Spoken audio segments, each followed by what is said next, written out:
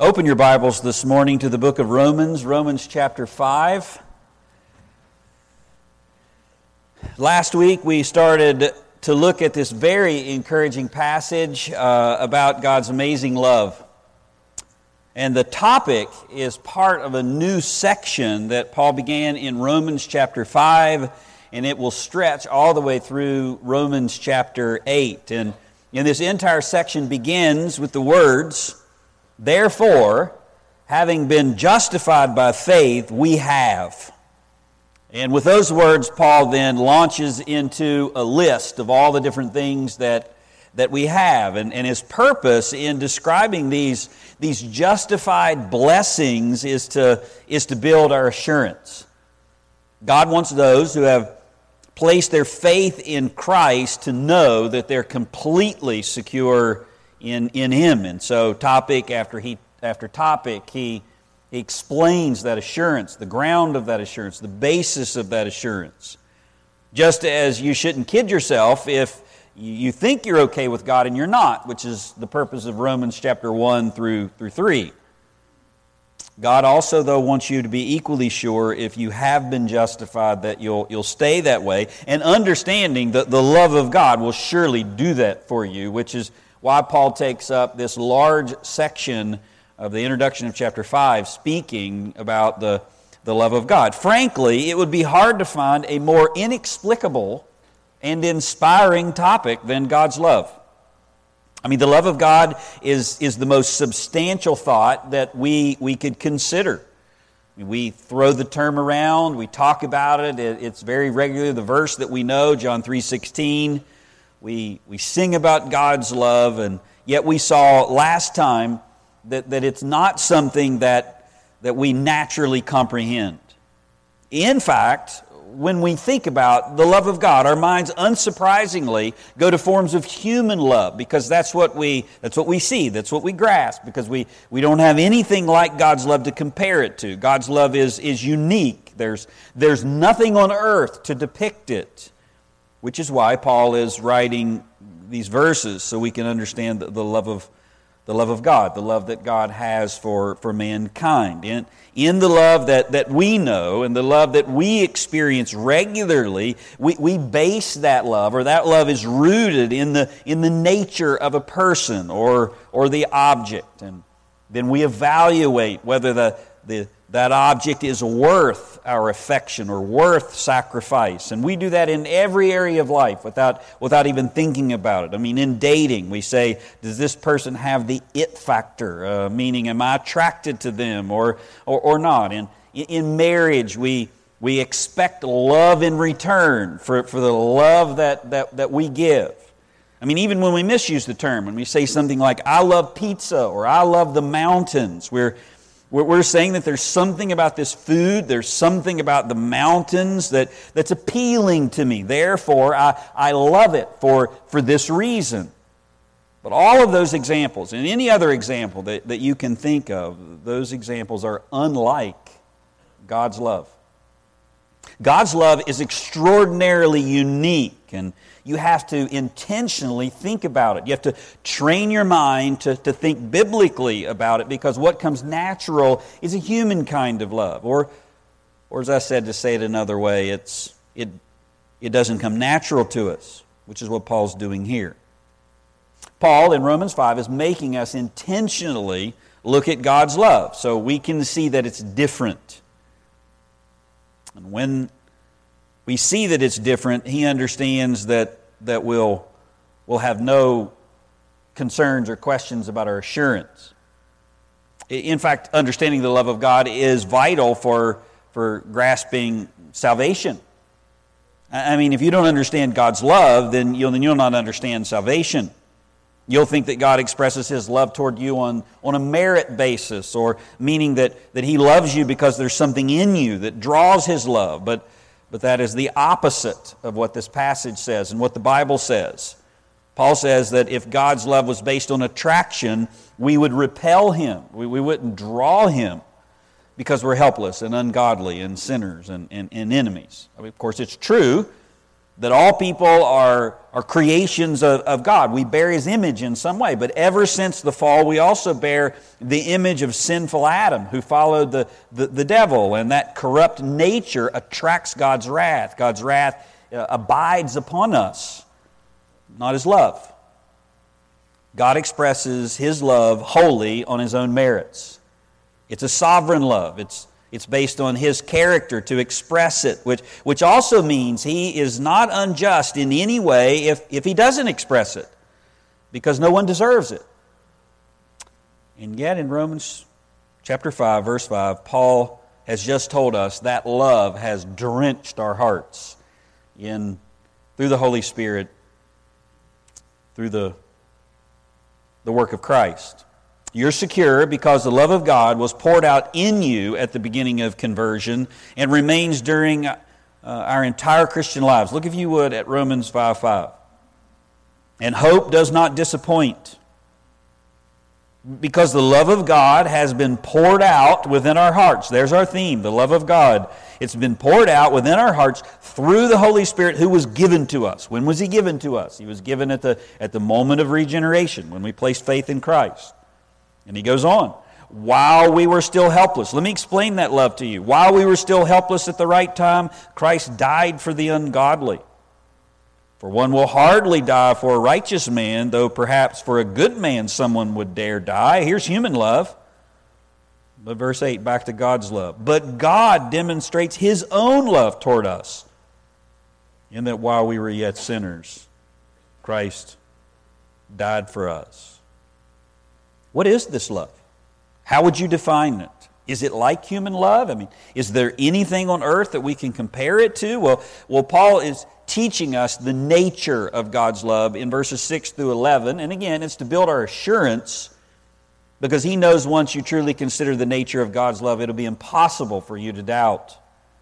So in verses 6 through 8, he does an exposition of the love of God, what it's like, how it's expressed, how it's compared to other kinds of love that we know.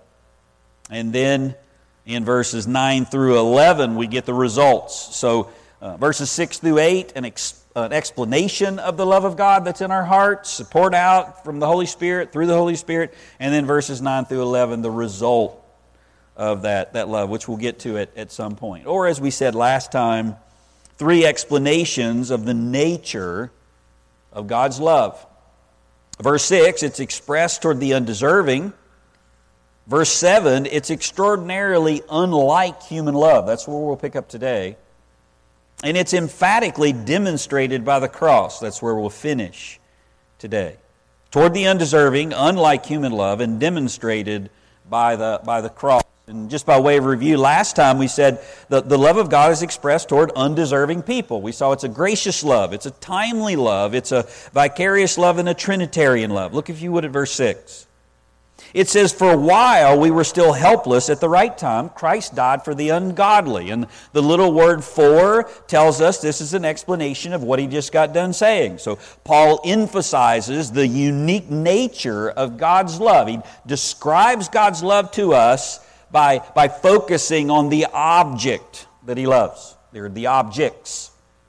Not good people, not worthy people, but weak, ungodly, and sinful people. God has love for people that are his enemies. It's a gracious love. And he showed us it was gracious by using these 4 terms. And the first one is helpless, weak and helpless. While we were still helpless. It's somebody who has a total incapacity for good. They're incapable of good. This goes beyond human depravity. It describes human inability. God doesn't love people who just need a little nudge. God expresses his love toward morally pathetic people, unable to change themselves. He describes the objects as ungodly, the second term, or godless.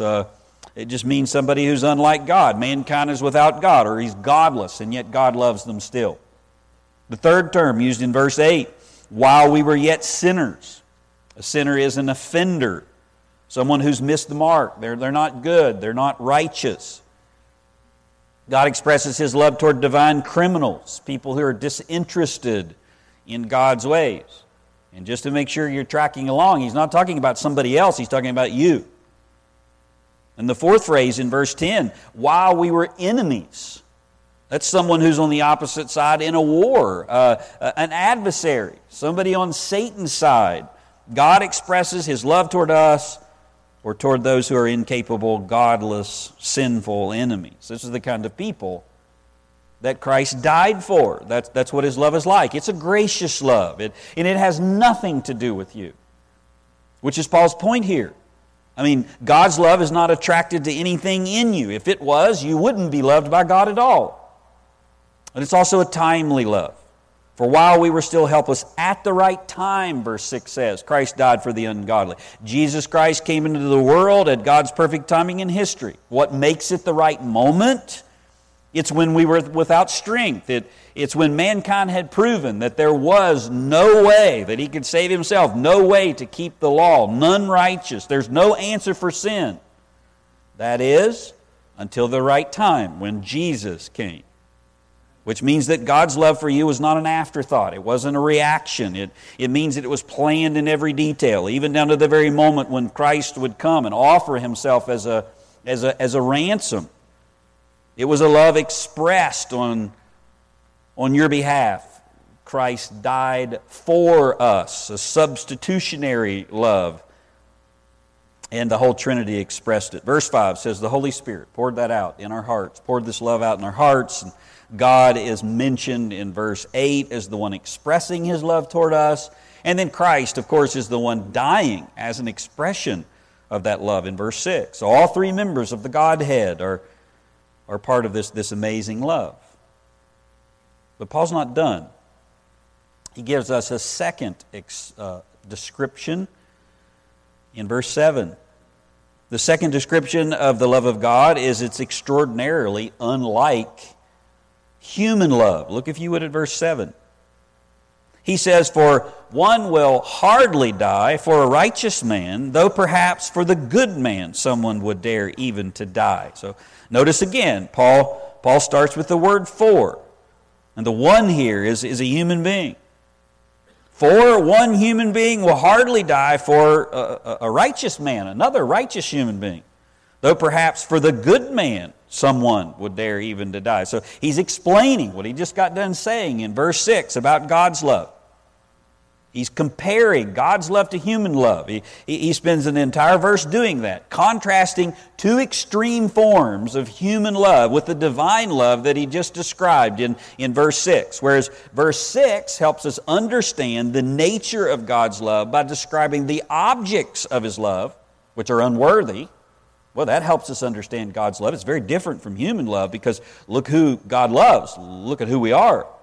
Well, verse 7 is highlighting the nature of God's love by comparing it to the highest form of human love that we have on the earth. I mean, we can't naturally comprehend God's love because we have nothing to compare to it, but so Paul compares it to the kind of love that we do know, that we do understand.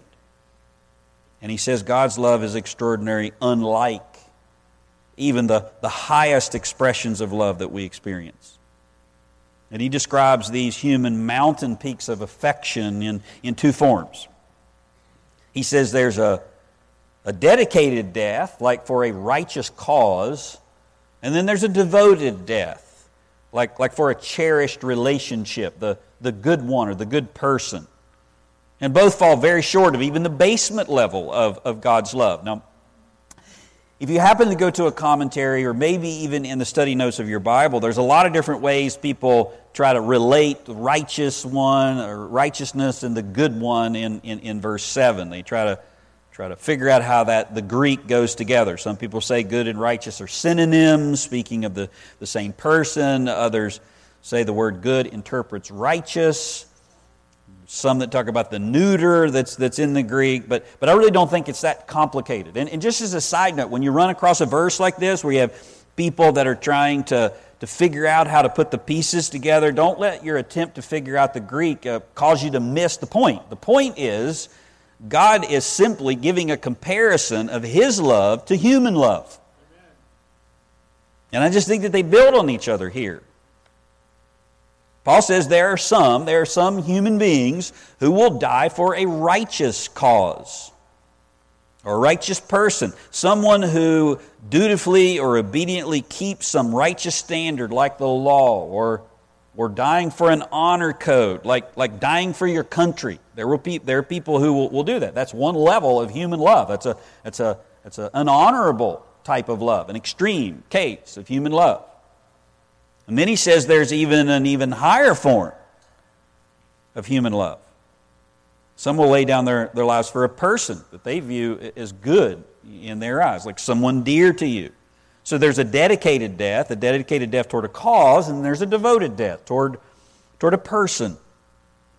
When I thought of the first type of human love here, this first example, my mind went to the famous Rabbi Akiva that Boaz always likes to tell about every time we go to Caesarea, who died at the hands of the Romans because he refused to break Jewish law during the Bar Kokhba revolt in 132 to 136 A.D. Rabbi Akiva was executed because he refused to stop teaching the Torah. You remember Jesus' prophecy about the temple being destroyed? Well, that the temple's destruction that happened in 70 A.D. Began with a Jewish revolt in 66 A.D. And that revolt was brought to an end. It involved the destruction of the temple in 70 A.D. It was brought to an end at the siege of Masada in 74 A.D. And after that, the Romans went to remove all Jewish presence from the land of Israel. You may not know this, but that's actually where the term Palestine comes from. The Palestinians are not an original people group. They don't have a specific land. I mean, that term, Palestine, is what Hadrian renamed the land of the Jews, the land of Judea. He named it the land of Philistia, or the land of the Philistines, which is where the word Palestine comes from. And he did that in order to wipe out Jewish nationalism. And he also leveled the Jewish temple and erected a temple to Zeus in its place. And he forbade any Jew from even entering Jerusalem. And he declared it Judean reign, meaning Jew-free, which was a term that the Nazis actually picked up from Hadrian. And they borrowed much later. They wanted a Jew-free country and land and world, which led to the Holocaust. Hadrian, the Romans outlawed circumcision and the Sabbath and the teaching of the Torah, and Rabbi Akiva refused to obey those decrees. And he was arrested, and he was condemned, and he was put to death in the Hippodrome in Caesarea. And the ruins are still there today. In just about 3 weeks, whenever we go as a church, we'll stand in the very place that this event took place that I'm telling you about right now. And historians said about his public execution, even as they tortured him to death, he recited the final words of a Jew, the Shema. Hear, O Israel, the Lord is our God, the Lord is one. And his students who stood nearby as the Romans were flaying his flesh with iron combs, they asked, even now, are you still thinking about your obligation to God, even at this horrific, tragic moment? And Akiva said to them, all my life, I waited for the opportunity to show how much I love God, and now that I have the opportunity, should I waste it? And then he died with the word one on his lips, the Talmud says. That's a dedicated death. That's a death for a righteous cause. And Akiva said, I would rather die than violate the Jewish law. Not everyone would do that, which is why he's remembered for that dedicated death. But we can understand a death like that. I mean, we may not be able to do it ourselves. We may be thinking, wow, what would I do in that situation? But we see purpose in his death. I mean, it's a noble thing not to give up your convictions, even in the face of execution. It's courageous. It's noble. And Paul says God's love is not like that. It's greater still. He's not looking to see if we will find our opportunity in life to show him how much we love him. He loves us while we were God deniers. What Paul says about God's love in verse 6 is breathtaking. I mean, even from a Jewish context. I mean, Jewish tradition doesn't even describe God's love the way that Paul does here. I mean, Jewish tradition says that one might die out of loyalty to the law in 2 Maccabees, chapter 7, like Akiva. Or like in John 18:14, where one would die on behalf of a nation But Paul says God died for the ungodly, for those whose wickedness attracts his wrath. That was unthinkable to a Jew. I mean, listen to the Old Testament Proverbs in Ecclesiasticus chapter 12. This is how the Jews viewed sin and God's love. Chapter 12, verses 4 through 7. Give to the devout, but do not help the sinner. Do good to the humble, but do not give to the ungodly. Hold back their bread, and do not give it to them. For by means of it they might subdue you. Then you will receive twice as much evil for all the good that you have done to them. For the Most High also hates sinners, and will inflict punishment on the ungodly. Give to the one who is good, but do not help the sinner. That's a Jewish perspective. Even worldly philosophers would agree with this. One commentator said, Seneca, as a philosopher, advised giving help only to those who deserve it. And there's part truth to that. I mean, from a human standpoint, you just give handouts to somebody who doesn't deserve it. Or Aristotle said, do good for one's friends, but not the enemy. That's human love. But that's not God's love. Paul says God's love runs counter to what seems logical toward us. God expressed his love toward the ungodly. He died for the unrighteous, not the righteous, like Akiva. But he gives even a higher example. Look, if you would, at verse 7. For one, a human being will hardly die for a righteous man or a righteous cause, though perhaps, here's the second one, for the good man someone would dare even to die. So Paul says there are a few people who will die for a righteous cause, and even fewer still who will die for an individual. This is the devoted death, the good man. There's a definite article there which indicates a particular person of worth, the good man. So this second example of high human love, Paul moves from a righteous conviction or a cause, a dying for a lawkeeper, to a person. And there's something in that person that's good, that's worthy. It's not dying for being morally upright, but dying for a close personal relationship, if you will. Someone that you would deem as a worthy person, like a military brother, or a husband for a wife, or a mother for a child. I mean, the military man says no brother is left behind. That's brotherhood. You might die for your nation. That's a righteous cause. And then you also would die for a comrade. It's what my friend would do for me, and I for him. That's an honorable kind of love. It's a courageous kind of love. I mean, we make movies about that kind of devotion, don't we? I mean, Top Gun, Maverick flies into the front of Rooster's plane when his flares are out and he gets blown out of the sky. And we marvel at that sacrifice. I mean, that's part of the climax of the movie. And we're moved even more when Rooster returns the favor and comes back for Maverick. I mean, that's an honorable kind of human love. Or the husband that says, that's my wife, when the storm surge comes in from the hurricane and there's one life preserver and he places it on her and he himself is swept away by the flood. That husband says, my love moves me to sacrifice for her because she's my wife. She's the good woman to me, and I'm devoted to her, and that's honorable. Or a mother who's diagnosed with cancer while she has a baby in her womb, and she forgoes the chemotherapy until the baby's born, risking her own life to save the child. That's a devoted kind of human love. That's moving. That's not just for a righteousness or a righteous cause, but that's for something that's special to us. And not everyone will do those things. But Paul says some will. And that kind of human love is exalted, and rightly so. Did you see what Paul's saying here? He's saying, think of the highest form of human love that you can grasp, and God's love is inexplicably higher still. Because in all of those scenarios that I just described, there's something in the cause, like with Akiva or the military brother or the other person, which is the basis of the love. Like in those relationships, the Marine dies for his brother, the husband lays down his life for his wife, the mother sacrifices herself for her own flesh and blood.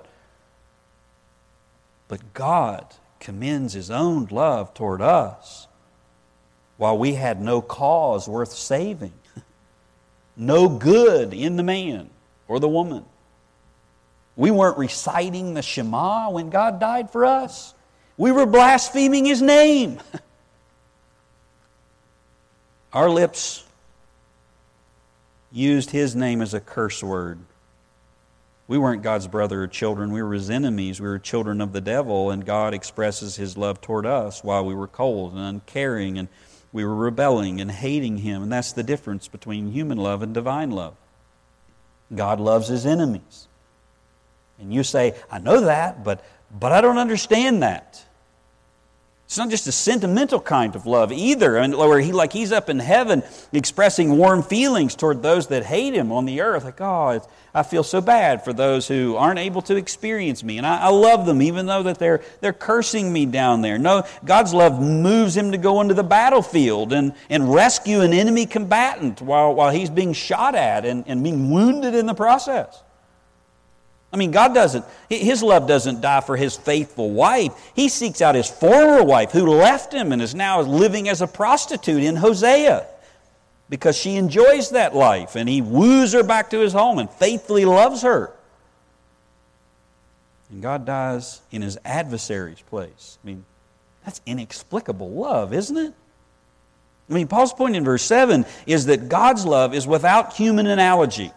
I mean, you can't think of a human situation to compare it to, no matter how high up on the chart you go. I mean, it makes no sense to us whatsoever, based on anything that you've ever seen and everything that seems logical to you. God's love goes toward the sinner, and His love is so powerful that it actually changes them. I mean, this is one of the hardest lessons for the disciples and everyone around Christ in the Gospels to comprehend, the love of God, the difference between divine love and human love. It's one of the primary themes in the Gospels that Jesus uses to teach over and over and over. I mean, He starts His ministry with it, with the saving of Matthew the tax collector, which everybody looks and goes, what is he doing as a disciple?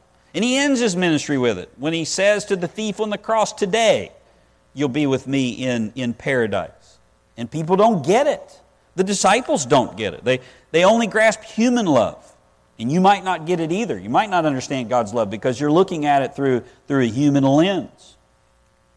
I mean, the Pharisees grumble when Jesus. You may grumble at expression of God's love in Scripture. You may chafe against it, just like the Pharisees do, because you're looking at it from a human standpoint. Jesus goes to the celebration feast after He calls Matthew. Levi made a great feast in his house, and there was a large company of tax collectors and others reclining at the table with them. And the Pharisees and the scribes grumbled at His disciples, saying, why do you eat and drink with tax collectors and sinners? I mean, why do you love them? And the Lord Jesus answers in verse 31. Jesus answered and said, those who are well have no need of a physician, but those who are sick. I have not come to call the righteous, but sinners to repentance. I mean, He's saying, I'm not denying that they're sinners or even enemies. But your failure is you expect me to have your kind of love, and I came to express divine love. I didn't come to call the righteous. I came to actually save sinners. And Nicodemus had the same issue in John chapter 3. He's the teacher of Israel, and he doesn't even understand a lot of things, but the love of God is taught to him in John 3, where we get John 3:16. Jesus corrects His view of Himself, and He corrects His view of love. You must be born of the Spirit, and the reason that God would do that for you is because of divine love. And He says, as Moses lifted up the serpent in the wilderness, so must the Son of Man be lifted up. And whoever believes in Him may have eternal life. And here it is. Here's the explanation of why it's by believing, by faith alone. For God so loved the world that He gave His only begotten Son, that whoever believes in Him should not perish but have eternal life. Why did He do that? For God didn't send His Son into the world to condemn the world, but in order that the world might be saved through Him. It was an expression of divine love. The world was the irreligious Gentile masses that opposed the God of Israel. That's what Nicodemus heard. I mean, to the Jew, the world was not deserving of God's love. because God's love is earned. It's merited, or at least you have to be trying for it. Yeah, God grades on a curve. We're not perfect, but at least you got to be striving. That was the concept of Jewish love. It was attractional love. But God says it's not. God loves the world. God loves irreligious Gentile masses that oppose me. The story of the rich young ruler to explain the same truth.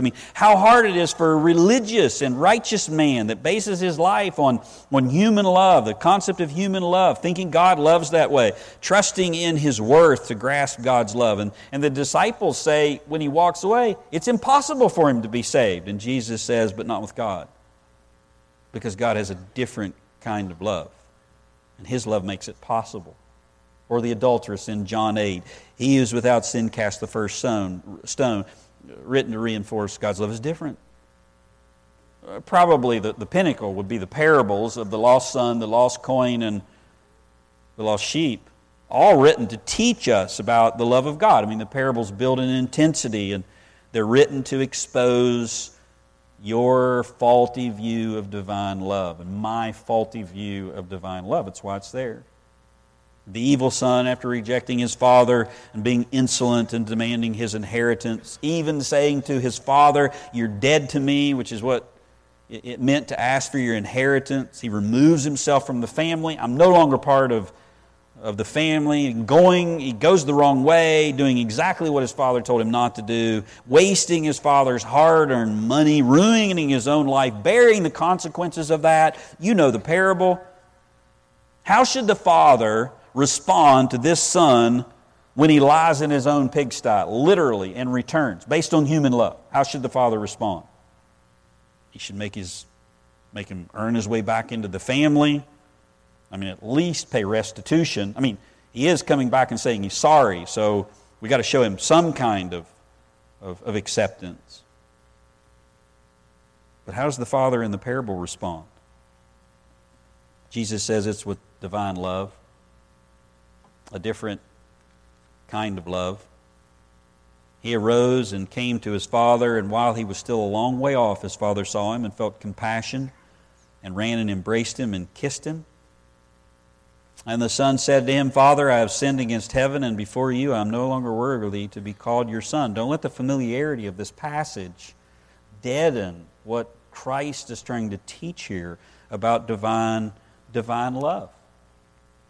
The Father, who represents God here, says, the father said to his servants, "Bring quickly the best robe and put it on him, and put a ring on his hand and shoes on his feet, and bring the fattened calf and kill it, and let us eat and celebrate. For this my son was dead and is alive again. He was lost and is found."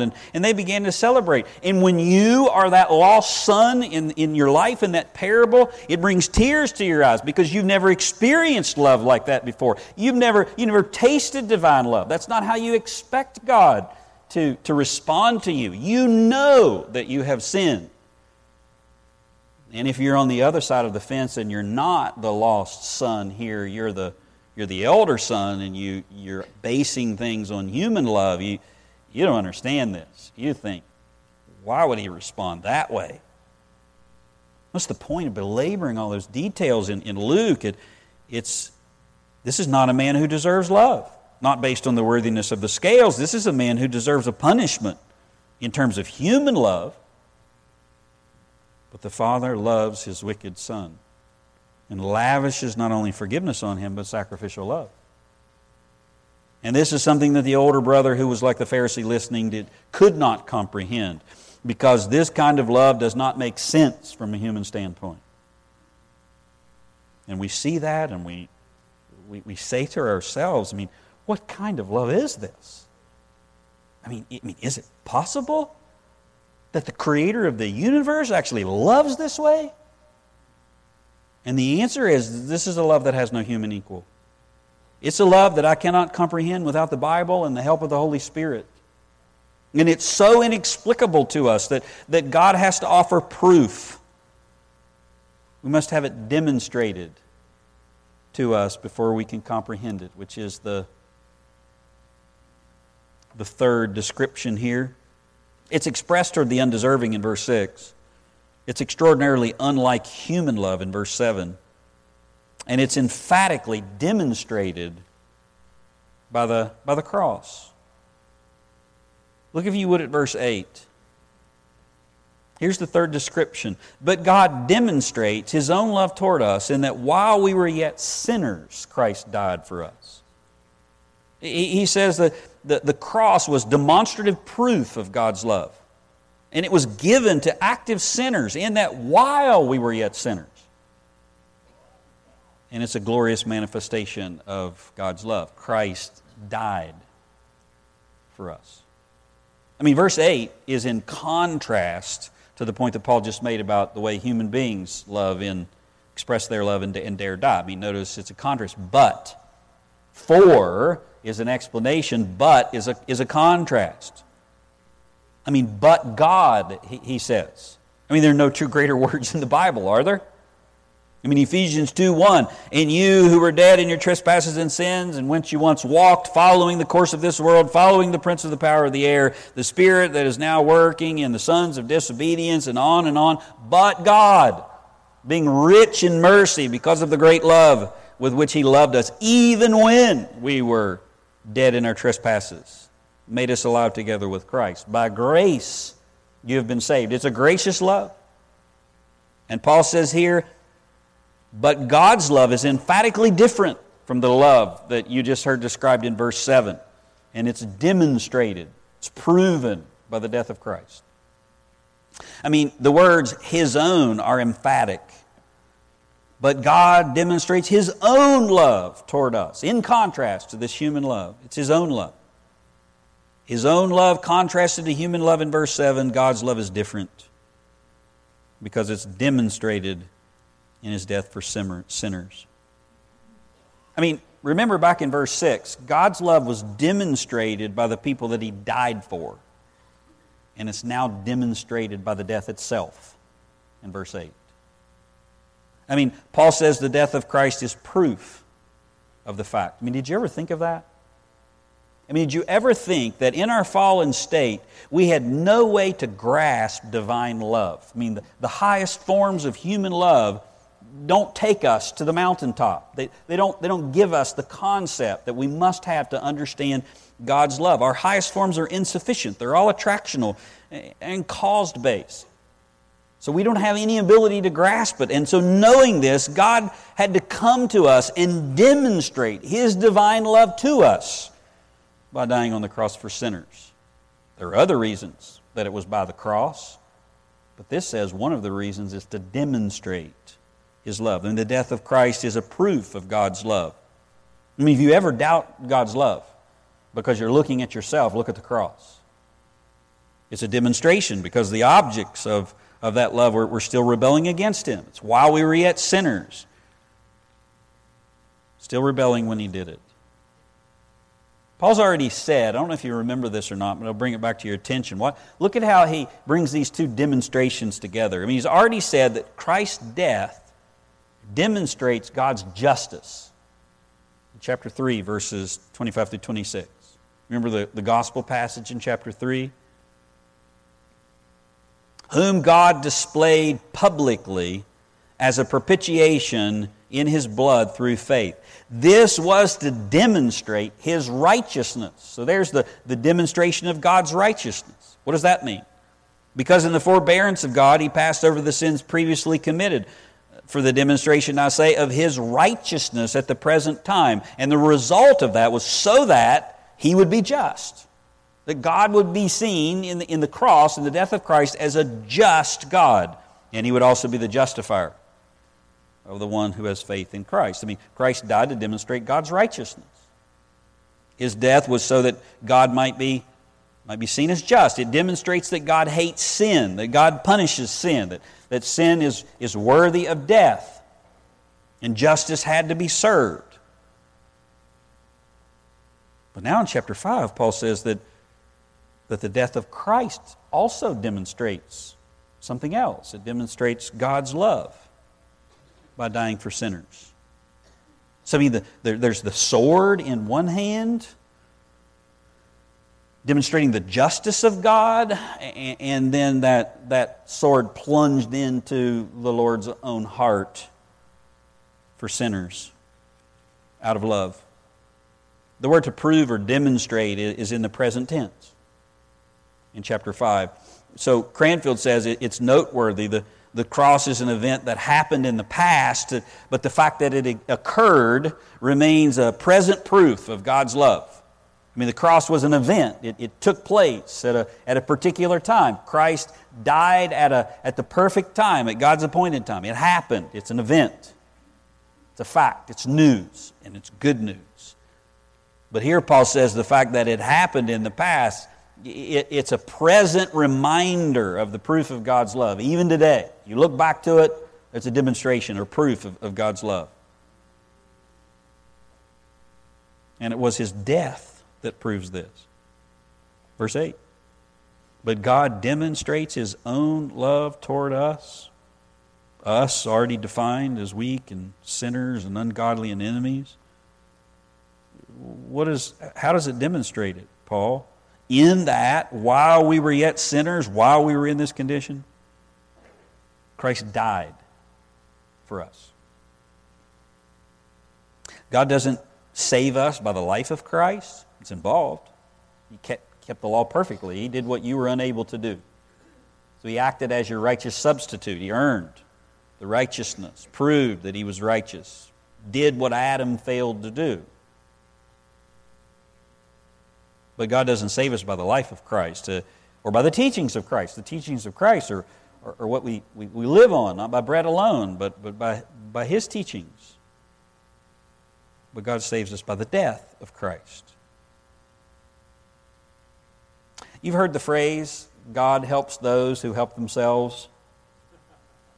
I remember when I was first saved, within a year, having a Christian actually quote that phrase to me. I was driving down the road. I can still picture it in my mind. And there was a young lady who was with me, as a friend of mine and Tracy's. We're driving down the road, and I don't have my seatbelt on. And she says, you need to put your seatbelt on.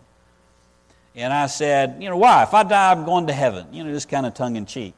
And she looked at me and said, yeah, but God helps those who help themselves. I mean, you put your seatbelt on, do what you know to do. Of course, there's some truth in the sense of you don't just jump out in front of a bus and say God's sovereign. But that phrase, God helps those who help themselves, do you know where that comes from? It's not the Bible. It comes from Benjamin Franklin's almanac, Poor Richard's almanac. Of course, Benjamin Franklin was a great patriot. He understood human love, but he didn't understand divine love from that statement. The Bible states something entirely different. It states that God loves those who are beyond help, those who can't help themselves. And God can't even help them in their current condition. He brings them to an end of themselves. There's a spiritual death, and then He raises them to new life as a substitute for them. He must wholly change us, and He does that because of His love, which is what Paul is teaching us here. The difference between divine love and human love. And now after going through Romans 5 and this description of God's love, with that fresh in your mind, you can understand Peter's response to Jesus in John 21 when the Lord asked him, Peter, do you love me? Peter, do you agape me? Peter, do you have divine love for me? And Peter responds, Lord, you know I phileo you. I have human love for you. 3 times Jesus asks him, and 3 times Peter responds the same way. Peter, do you have divine love for me? And Peter says, Lord, I have human love for you. Through his bold declaration a few chapters earlier about the strength of his own love, Peter says, oh, everyone will forsake you. I will not. I will die for you because you're a righteous man. You're a good man. You're greater than a righteous or good man. You're the Messiah. I will die for the Messiah. What was he saying? I have the highest of love for you, higher than all of these other human beings here. But it wasn't the love of God yet. And when the time came to do that, Peter wasn't even able to muster that kind of human love. And he denied the Lord 3 times, in fact, and being humbled by that, he now sits by a fire again, realizing he doesn't have the ability to love like God loves. And Christ stands before him and says, Peter, do you understand divine love now? That's what he's saying. And then he says, here is divine love, Peter. Feed my sheep.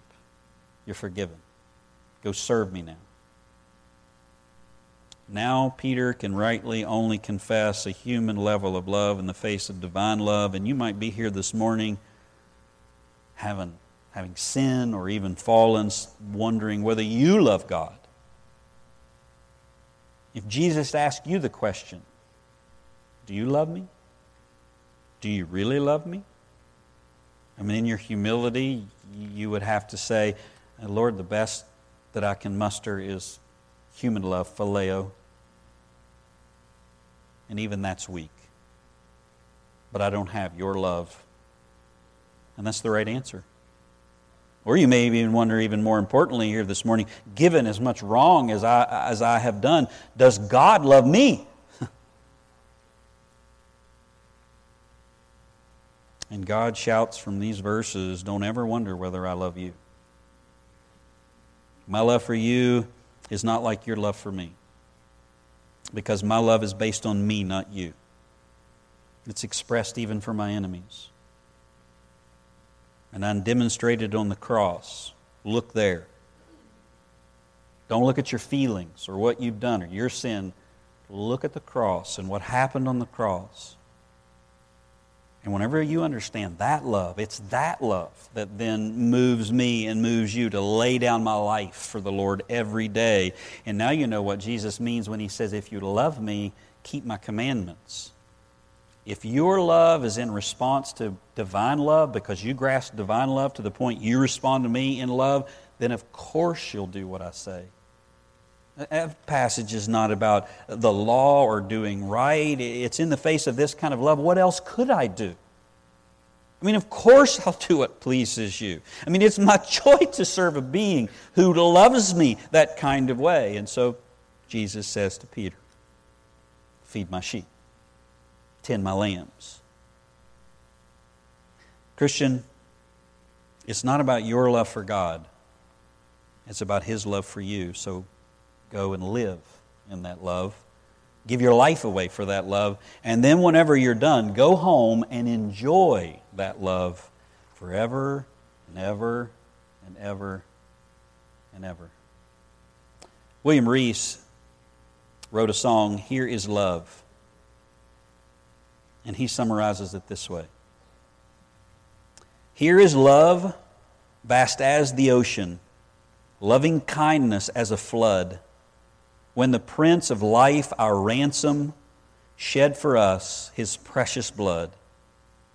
Who His love will not remember, who can cease to sing His praise? He can never be forgotten throughout heaven's eternal days. On the Mount of Crucifixion, fountains opened deep and wide. Through the floodgates of God's mercy flowed a vast and gracious tide. Grace and love, like mighty rivers, poured incessant from above, and heaven's peace and perfect justice kissed a guilty world in love. And that love kissed me one day through Jesus Christ, and you as well if you know Him. And if you don't, you can today if you'll repent and believe. Let's pray.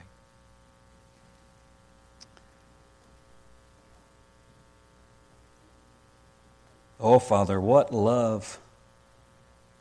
A love that's inexplicable, a love that's impossible for us to grasp apart from your truth and the illumination of the Holy Spirit. I pray, Lord, as your truth has been laid out before us this morning, that the Spirit of God would ignite it. Maybe even this morning, someone outside of the love of God, outside of the love of Christ, would see today what you have done for them, and they would bow the knee and come to Christ. Maybe today a believer who understands your love to an even greater degree, that they would give their life away for you. Maybe a believer who wonders and questions and doubts would look to the cross and say, you do love me, Lord. We ask all this and give you praise in Jesus' name. Amen.